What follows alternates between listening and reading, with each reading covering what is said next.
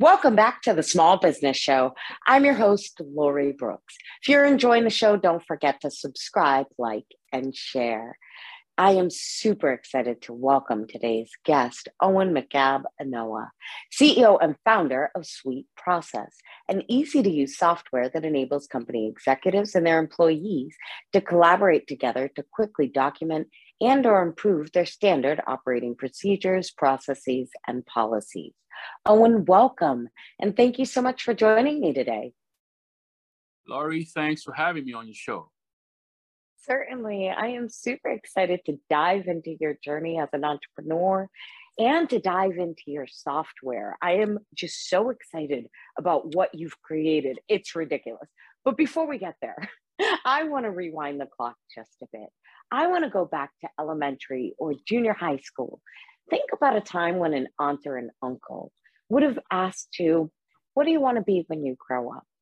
Owen, what was your answer to that question back then?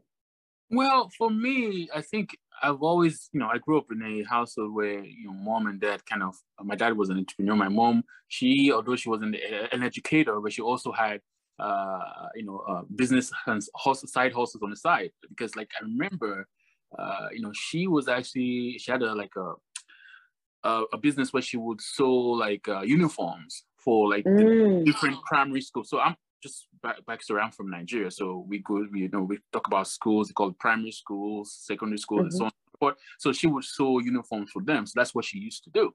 So I always grew up in a entrepreneurial background. So in the back of my mind, I always knew that I would be an entrepreneur. I even remember back in the days, I would get like videos and all that stuff, and basically maybe you could say a little bit bootleg, whatever, but renting out to people. Renting out to people so they watch the videos and stuff. So it's always been something that I always knew I would be an entrepreneur. Yeah. Kudos to mom and dad for exposing you so early in life, immediately just making sure you understood you can do this for you. That is something that is so not often instilled. You have no idea how many people I've interviewed. And I myself grew up with parents who had jobs, who worked, and we were taught to, go to school, get a job. And that was what we thought life was supposed to be. So kudos to your parents for making sure that you understood what entrepreneurship was early on. And I totally understand that because like even my wife, she grew up in a family where most of them are professors and educators and stuff like that. So she's always this career mindset, and so when we got married, I was like, trying to get her into my track of business and all that. But one of my mentors in business told me, hey, you better let her be in her track. As a matter of fact, the fact that she's not interested in business, you now have somebody who you can put some of your ideas on them to try to gauge them on how they think about it. Because as an entrepreneur, you're always about go, go, go. You don't even care about the risk. You just want to get it done. And if you have somebody that's more centered and, thinks about a lot of things before they take, action, at least you can, have that person you can count on to get the non-entrepreneurial side of thinking about the thing you're about to get into. But I understand how, having that background of, entrepreneurs when I grew up influenced me versus how her background was more of the career and all that, it can influence somebody, Yeah. Right. No, that's funny. My husband is a traditional employee. I'm the entrepreneur in the house, but both of our parents, from both households, we were raised in that same way of, and it's funny how as an entrepreneur, you kind of want your spouse to get into the business, to join, you hear those stories about other power couples who did it, but at the same time, it's funny. It is so refreshing to have that balance. So I agree, to have that balance of someone who's not inundated in the business. We're not going at all times. And he does make sure that I take a step back and take a breather every now and then, which I think, sometimes if you're both is so involved in the business can get lost in and of itself. So I totally understand. So, but what do you feel were some of the first steps for you? You already knew that entrepreneurship was in your future. You knew that was where you were headed. What do you feel were some of the first steps you took to really establish yourself as an entrepreneur coming into adulthood? Well, so I think one of the things, because if you take the backstory, I lived in Nigeria, came here for college, and then now you're getting as an international student, getting into a whole new system. You have to learn how things are, and then go into the whole career route, and then eventually realizing, hey, this career thing, is really not for me. So one of the things that I did to try to understand, maybe how to play the game here on the business side of things was basically find, some kind of mentorship programs and stuff where, I could actually go and see people who are doing what I'm trying to get into. And yeah, obviously you have to pay a fee to whatever to join, but at least, it's either that or going to YouTube and podcasts and trying to, learn for free, but you don't get the whole knowledge organized, because what happens is you're going to have to find different pieces of information and try to piece them all together versus paying for a specific mentorship program, and you go in there and you'll learn specifically things that have been organized for you in this very thing you're trying to, get into. So that's what I did. And so I got into some different real estate, and eventually got from real estate into outsourcing and basically providing a company where I would provide people with back office staff from the Philippines, right? And then that eventually brought me to software, which, if you want, I can tell the, how even Sweet Process, the software actually got started. Yeah. Please. I'd love that. Okay. So now if I skip forward to the journey, and this was in 2013. So this was when Sweet Process got started. But how we got started was I used to run an agency, and this was I had a group of people in the Philippines that was working on behalf of my clients. And back then, this was when books like The 4-Hour Work Week and The World is Flat, and things were popular, where it was opening up small business owners the idea that, hey, you don't literally have to be like these big companies where the Fortune 500 where they will go to another company, another country, and outsource, a whole large department.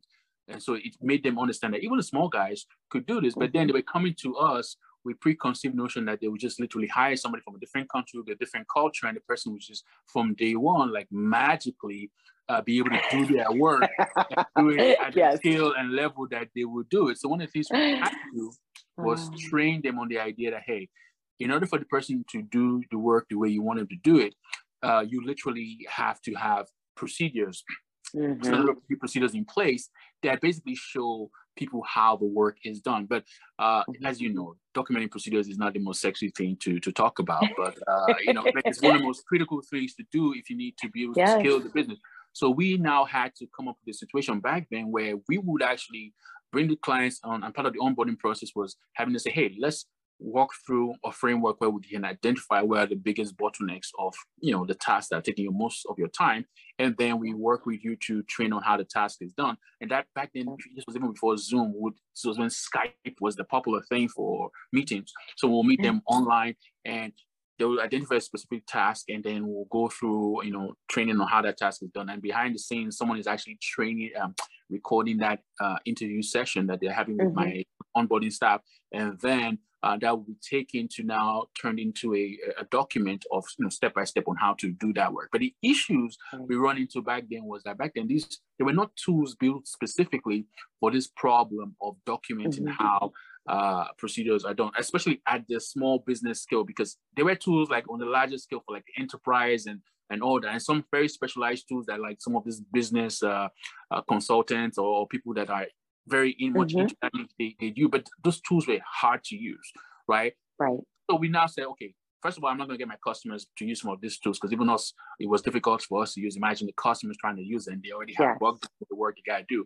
So we now started saying, okay, let's find some other tools out there that were not necessarily meant for this purpose of, having a single place online where your knowledge of how your work is done is going to be into a single place where, and they were not built for documenting procedures and stuff like this. So let's start hacking up together a bunch of different free tools. And in my mind, I was like, you know what? There has to be a better way to do this. And so fast forward, I went on a podcast, similar to like this one, where I went on Mixergy, hosted by Andrew Warner. And he brought me on to talk about how entrepreneurs can streamline their operations and document how they do their work. And I did that. And one of the things that happened after the interview, when it was published, my co-founder all the way from Australia, he's the current CTO and co-founder of Sweet Process, reached out to me after watching the interview, say, hey, I loved everything you were talking about in that course. And I had this idea of building an app, and I wanted to, brainstorm with you on what you think, right? And after having a conversation with him, realized this dude was trying to build an app that literally is in line with the issue I'm even having while I'm running this agency. I was like, dude, instead of just giving you suggestions on what to do, are you open to us building this together? Because this was literally at the very beginning, nothing, started at this point. And one of the things I want us to do is, if you agree to this, is that I want us to, instead of building the software out, I want us to spend some time having conversations with potential customers, because last thing we want is a situation where the app ends up being as hard to use as the other apps we're having issues with right now. So we spent, a couple of months, like maybe a month or so, just having conversations with, potential customers, recording interviews, on and so forth. And so we can understand the real issue that is behind this, what's preventing people from collaborating together to document how work is done. How can we make it easier? Where are the best places to get this insights from them and stuff like that. So we had these interviews, and then we synthesized all the different recordings of what we had, and we were able to determine, okay, what our app needs to have as a minimum for us to make it sure that it solves the problem, but not only that, it's easier to use. And then we got rid of all the other bloats and all the other stuff that all the other apps probably have, because we felt like, we want to make it simple, because the goal is for small to medium-sized companies and their employees so they can use this. So fast forward now, Sweet Process, we have over 2,000 companies using the software. And a typical company runs the site from 20 employees all the way to like the larger employees with 1,000 or more employees. I mean, we have banks using our company our software. We have government agencies using our software. We have, surprisingly, churches and volunteers using our software. Because at the end of the day, the problem of having that single place where employees can go to find the knowledge of how task is done, it runs the gamut. It's not industry specific, because you need that, especially for work that people have to do that cannot be automated. How do you make sure that they do it predictably? You need a solution that solves this problem. And so that's how Sweet Process was formed. And if you want, I can share kind of the framework that maybe can help the listener today, regardless of whether they use our software or not, on how they can actually document procedures and make it easier for them. That would be awesome. I would love to hear that. Oh, and I am so excited about your software. I can't even tell you, I can't wait to dive into it and to start recommending it to clients, because it's like a dream come true, to be honest. I don't know how much of my audience honestly knows this next bit of what I'm about to mention to you, but when I started my consulting practice, Owen, I was making operation and procedure manuals from scratch. Oh, yeah. From scratch, right? Your software is a dream come true, and it's something I'm so excited to see is available and on the market, and so excited to help you share all about it. Please share the framework with us. I'd love to hear that. First of all, I want to make it so that people understand that running your business, maybe eventually you have the mindset that you want to sell it or whatever. But let's put it in this context. If you're trying to sell a business and you're coming to somebody who potentially is the buyer, it's two of the same business, you and someone else. The person that you're coming to sell the business to realizes you don't have any kind of systems in place for how the work is done, and for the most part, it depends on you. But so this other person that everything is documented, every role is documented, every task that happens in their business, there are documents in there. At any time if someone leaves, they can be replaced because onboarding goes very smoothly and fast because all the documentation is there. Which of the companies do you think will have more value, right? So that's the idea, that if you eventually want to sell the business, from the potential buyer, the need to do this. But let's say you don't even want to sell your business, but in order to grow and scale the business, you need to have these things in place. So now that we've covered that whole thing, let me now give you a framework. So the first, you've bought into the idea that you want to start documenting procedures. The next question is, where do you start, right? First things first is, I tell people, don't worry about documenting everything. Let's have a assessment of what we are doing currently right now, because we want to get rid of the things we don't need to do. Because the thing is, we have this whole thing of tribal knowledge of how we've always done things. And if you get excited about documentation, then next thing you think you want to document everything. No, let's look at the work you do on a recurring basis and determine what needs to be documented versus what needs to be eliminated. Because if it needs to be eliminated, no need to document it whatsoever. Let's just get rid of it. Now you're left with the recurring tasks that you can't get rid of. Now let's look at those tasks and say, okay, let's break it down into two different parts. The first part are those, sales and marketing, the sexy stuff that gets all the customers in that people always keep talking about. But on the other side of that are those production tasks that actually help you deliver what you've, got the customer in the first place, right? So a lot of people might say, oh, let's get started, documenting the sales and marketing stuff, because we know, if we can document how that's done, I can replace myself there and get more people doing it. But yes, what's going to happen? You're going to have more people coming in to a business that has bottlenecks and chaos on the production side, which is more people to be pissed at your service, right? So why don't we focus on the production side of things first, right? So now that we're clear on what we're focusing on, I start looking at what is the biggest production related task that, anytime it happens, it's the biggest one that gives me a headache, or is the one that people keep asking the same questions over and over again, the one that, if I'm not here to address it, things basically come to a screeching halt. So you have to identify the biggest production task where there's a big bottleneck. The reason why is when you start with that and you start getting value from the fact that you document how that works, and you now start having people do that work, it frees you up to start looking at the next biggest bottleneck on the production side, and so on and so forth. And so we start working our way down. So now let's assume that you have identified that biggest bottleneck task on the production side. The next question is, when do you start to document? My answer to that is, at the time you need to do the work, because that's the best. You go with your mind now is in the best framework to say, okay, the best mind says, okay, I'm about to start this task. I know I do it maybe every month. I have to do this very task, and now you have the task. And usually, because you don't have documentation in place, you spend some time trying to figure out, okay, what are the materials you need? How do I did it last time? So now I'm saying, when you're about to do this task first, today, that's when you start documenting.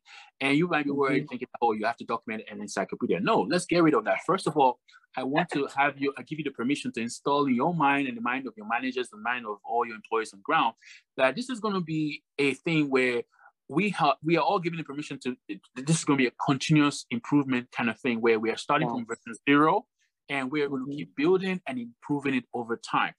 The reason why I'm saying this is because you are giving the permission that when you're documenting the task, at the time you're doing it, you want to document what I call a minimum viable procedure, which is a fancy way of saying a skeleton, where it's just the title of the title of the task, so that anybody in your company sees that title, they know exactly what they can do when they read that document. So it's how to do whatever you're doing right now, right? That's the title. And then what you need is just the title of each of the steps. So imagine this task is a 10-step task. By the time you're done with actually doing the work, you would also have a document, which I call a minimum viable procedure, that will have the title of the task and the title of the 10 step. But guess what? No details filled in just yet, just the outline, the minimum viable procedure. How do we go from that to more details filled in? So now, you might have already taught some of your managers or your employees verbally how this task is done. You're going to instruct them, anytime you're about to work on this task again, we need to have this outline document right there in front of you, so that as you're working on it, the goal is just to go in there and plug in some details, or maybe step 1, step 2, and we don't want that much information. We just want some minimum text in there, some screenshot in there, or some video.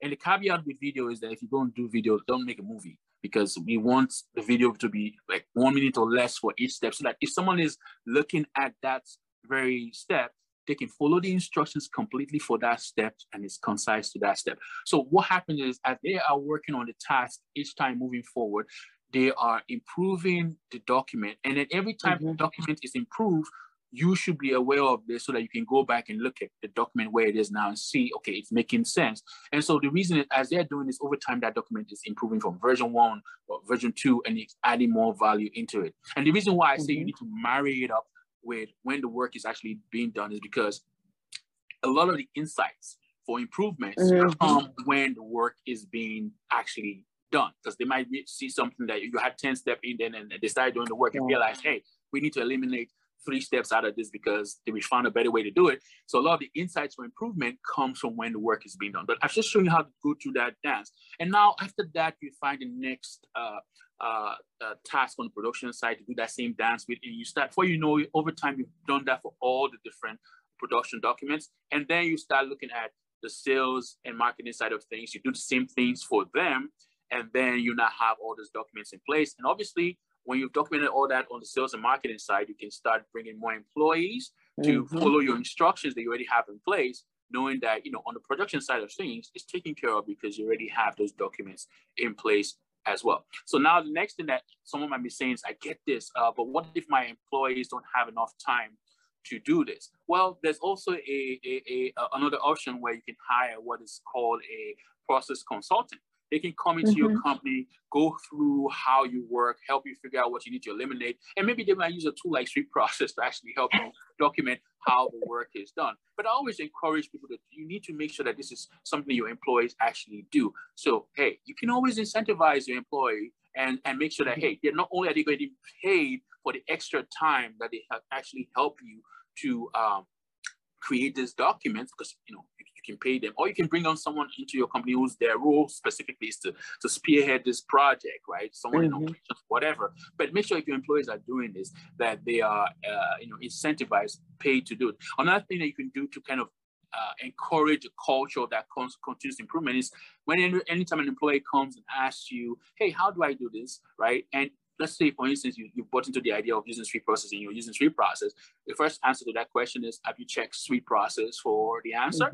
And now, over time, you are building this culture, this character in them that, hey, every time before I ask my manager or my boss for how to do something, I need to go into the single source of truth, which is Street Process, to see if we already have that document in there. And if they have it in there on how it's done, and then you go ahead and get the work done. And what happens too now is when they start doing that, they're building this habit. And then eventually it comes across a situation where they're asking a question where there's no document in place already for that. Now that triggers a task for the manager to know, hey, I need to build this document because this is a new question with no address. I need to build this document. And now you see a new document has been added into Street Process based on the fact that the manager, the employees couldn't get the answer for what they needed. Another thing too that happens in terms of encouraging this is, as the employees start, looking through the documents and inside of Street Process for what they need to do on their daily basis, they will see a lot of times when there's improvements to a step or when there's changes and any communication or conversation that's going back and forth inside of the document, they see it's always, it's tagged to this employee, tagged to that employee. So what does that do in the mind of, this other employee? Well, I see my colleague is always in there making improvements, and when he's making improvements, the manager is approving his improvement, the things he added, right? This is an active employee going there to help to change how we do work. That tells another employee, maybe I should start doing this too, because I can literally see every time there's a change, I see who is tagged to, who was credited to. Now your employees all get into this dance of actually doing it. And an additional thing to sell this whole idea of an employees being involved in this is that you're always talking about, the culture of a company, but think about it this way. If you can be part of a company where they encourage you to actually go there and practically improve on how work is done, there's no better way of saying that the culture is the best culture, because they literally help telling you, come work for us. But whenever we do work, we want you to get the insight to improve the actual underlying documents that show how we do work here. I mean, there's no better way of saying, the best type of company to work for is the type that encourages you to improve how you work with them and improve the results that your work does for them. So I hope I've really tried to clarify in the minds of the listener, not only the framework of how to do it, but also giving them, some tips and strategy to really, get this moving forward in their company. Definitely. It goes back to streamlining, templating, and batching those pieces out and really being able to hand that off to someone else as they're coming in. No, Owen, thank you for walking us through the way that you help your clients and how it is that your software is helping clients. I'm super excited to dive in. I can't wait, because it sounds like everything I do manually on a regular basis is like wrapped up into this tiny package, like of a dream come true. So it sounds like you heard about my show and then created a product for me and then came on my show to present it to me. I don't know. Anyhow, I'm just grateful right now. Yes, I'm glad to be. And it goes back to actually the interviews we did with potential customers before we even started creating the software. One of the key things we learned was not only do we need to make sure the software is easy to use, but we also have to marry the whole idea of collaborating to document how the work is done with the actual place where the work is actually being done. Because one thing you realize is these documents can get stale and old quickly if there's not that conscious effort of improving them. And where do you get the most insights for improvement is where the work is being done. So we had to marry the task management with the actual documentation. So in our app, not only can you document, collaborate together to document how the work is done, but you can also get tasks assigned to your employees and track how work is being done. Because one of the things in our app, you cannot even assign tasks to someone without it being based on an underlying procedure that shows them step by step how the work is done on an underlying process. So employees can never say, I don't know how the work is done, because it's literally showing you step one, do this. These are the details for step one. Step two, do that.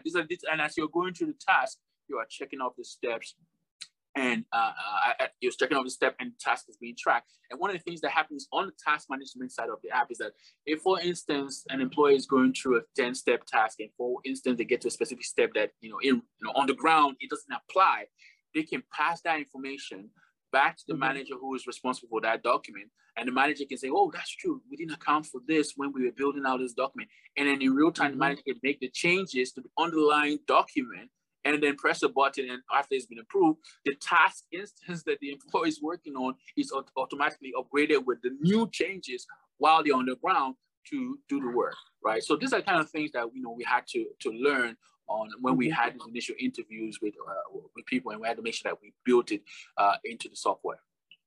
That sounds like you've done an absolutely lovely job. And I truly can't wait to just dive in and experience the program for myself, because it is very exciting.